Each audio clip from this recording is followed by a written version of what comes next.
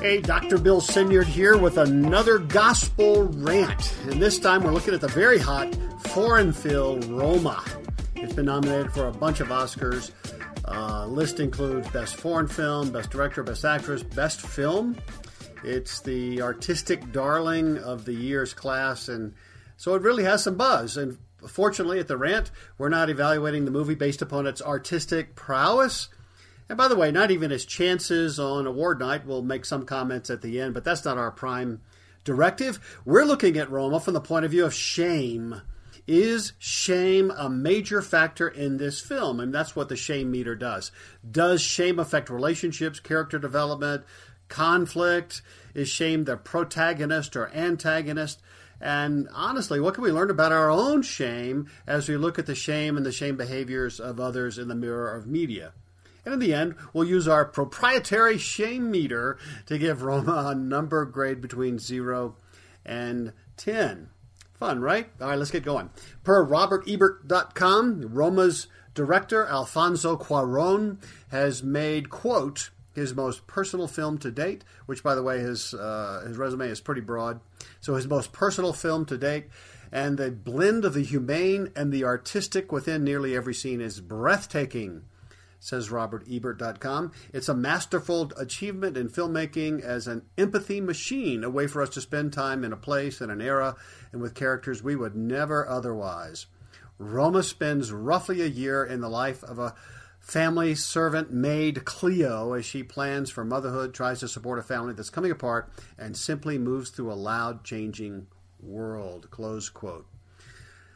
So, you get the idea. If you've seen it already, Roma follows Cleo, Best Actress nominee Yalitza Aparicio, a young domestic worker for a chaotic, strife-filled, messy family in the middle-class neighborhood of Roma in Mexico City. Cuarón has chosen to film Roma in black and white. It's an artistic choice that, in my opinion, kind of casts a heaviness or a pall on all the characters and story. And granted, it gives it some depth. Many believe that this is Cuarón's biography. As a young boy, he lived in a similar neighborhood in Mexico City. All right, but back to shame. When we think of shame, and here's where it's really instructive, looking at shame in Roma. Too often we think of shame being a dramatic event or a failure or an exposure that just makes us immediately ashamed, crippled emotionally. And, that kind of shame is an event that causes our amygdala to ignite cortisol to our brain, which just shuts down our prefrontal cortex and slams us into a fear cycle. We've all been there, fight, flight, freeze, and a negative emotional rush, that leaves observable scars in our identity and psyche and relationships. Fair enough. But this is critical. Shame also deals with us a different way. It has a second strategy that I would suggest causes even more damage to even more people, and particularly the Cleos of the world. We see strategy number 2 in Cuarón's film Roma.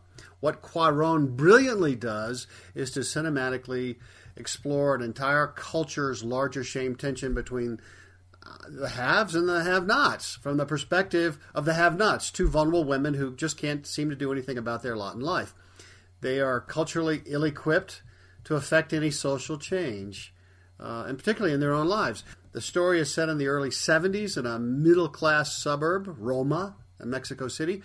Sofia, played by Marina del Tavira, is a mother of 4 whose husband is about to leave her. And then Cleo, played by Yalitza Aparicio, is an indigenous, meaning lower class woman. Honestly, her value is measured by how well she cleans up dog crap from the driveway of the family, where she's serving as a live-in maid. She's definitely lower class. What they have in common, these two women, is that they're both in positions of helplessness. They're both vulnerable, and you can feel their insecurity, different but similar. The lack of relational stability, and of course, just impotent to do anything about it. Cleo gets pregnant, big-time shame and fear for her. She's abandoned by the father and can do nothing about it. She is afraid of being fired by Sofia and can do nothing about it. Sophia's security is no better. She is desperately committed to keeping her family together with her louse husband who abandons her and the family. He forces her to lie to cover up his dalliances, right? She can't do anything about it either. Shame says, you're not able to do what's expected. You can't fix the problem. You're impotent. You can't change your situation. Don't you see how vulnerable you are? You're helpless. That's shame at its nasty worst. Shame's strategy in Roma seems pretty clear. It's not a heavy, immediate frontal attack where it's obvious. It's more of a slow burn, a slow disintegration of people's identities. You know, what race are you from, sex role, tribe, people group, and you need to stay there. Or disintegration of relationships, right? Marriage is no longer secure or lasting. The husband says if it lasts or not. And even it disintegrates society. Cuarón frames the two women's struggle in the framework of a historical student-led anti-government revolt that didn't end well for the students. Somewhere between 100 and 120 students were brutally murdered by governmental soldiers. They didn't have a chance. They had no power. They were vulnerable. No weapons could have done this. They were ill-equipped to change matters that affected their lives. You see, they were people in shame. They weren't capable of changing their lot. That's a shame-driven societal disintegration strategy, and it's just everywhere. I mean, if you look in the United States today, I think we can see it.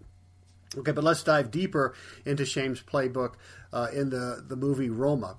So while Mexico is in chaos and vulnerable students were being cruelly slaughtered, the Mexican middle class, Sophia and family, is portrayed as being insulated from that mess in Roma. They're not even aware of it as they blissfully drive downtown for an appointment.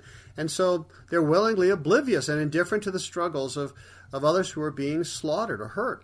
They're unaware of the havoc in the streets. And that's shame. Shame co-conspires with denial to keep good people from helping other vulnerable people.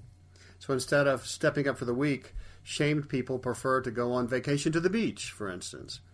We also get a peek into the shame strategy of the Mexican upper class. It looks like the middle class, not my problem strategy on steroids. So they leave the burning city for the burning country. All right, I get it. Shameless metaphor, my bad. It's like Nero fiddling while Roma burned. Okay, sorry, move on. And they're hiding as well. Don't see, don't tell. From the real world human tragedies going on all around them from other classes. And honestly, that very strange upper class family gathering in Roma looks a lot more like a Stephen King movie than Cuarón. So, we have a portrait of an entire society in the throes of human relational disintegration, and we ride it out. It's shame, right? Shame avoids problems, and particularly the problems of others that we see less than us. Shame hides. No, don't see, don't tell. Shame lies about our precarious situation. We don't want to see ourselves vulnerable, helpless, unable to do what we need to do. It also lies about the plight of others. Well, they'll get along. Shame applauds indifference. Shame self-medicates to avoid pain of self-awareness and integration. A trip to the woods or to the beach will do fine. And no judgment, right? I do it too. All right, so I will say this. Cleo seems to be the only human island amidst the domestic strife and political and societal inhuman turmoil and disintegration in Roma. I mean, she's the light in the darkness. In the midst of her helplessness and exposure and vulnerability, she remains loyal and caring and compassionate. And certainly, you have to say she's the most likable character and maybe the most authentic character of all the largely shallow characters that surround her. She's the one beloved by the children that she serves, and perhaps she's the closest thing to a real mother they have. So shame meter. I know you're waiting for this. I give Roma a 6.5 out of 10. I would give it more, except for two reasons. First, there is some evidence of redemption at the end. There's hope after the family's near tragic trip to the beach. I won't do a spoiler here. And second, Cuarón is treating Cleo as the true heroine of the story. So you see what he's doing? He's taking somebody who's vulnerable at the lower end of the societal food chain, and she becomes the honored one. She becomes the hero. She becomes the one who acts the most compassionately, right? It's hopeful. Shame can be defeated and even set back by a vulnerable woman from a lower indigenous class. I like it. In the end, Cleo evolves from indigenous servant with almost no gravitas to family. It's a start. So, will Roma win Oscar for Best Picture? You know, I would be surprised by that. But in a year without an obvious front runner, it might be the upset darling. I don't think so. I think there are slightly better candidates. Yet, it's highly likely Cuarón will take home Best Director Oscars, maybe Cinematography, Best Foreign Film is a lock. You know, who knows? And that's why we watch the Oscars. If you want to know more about what the gospel says about our shame, go to the website www.gospel-app.com. Take a look at the blogs and information and the curriculum. We Jesus followers really can access a power to begin to diminish the power of shame in us. Not perfectly, that's heaven, but baby steps can be made. Take heart, child of God. There's no better way to start your day than spending time in God's Word and in prayer. Don't know where to start?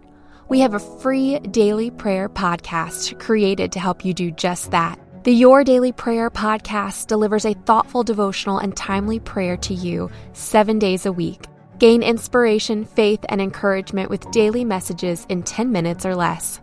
To start listening now, search Your Daily Prayer on your favorite podcast app or visit lifeaudio.com.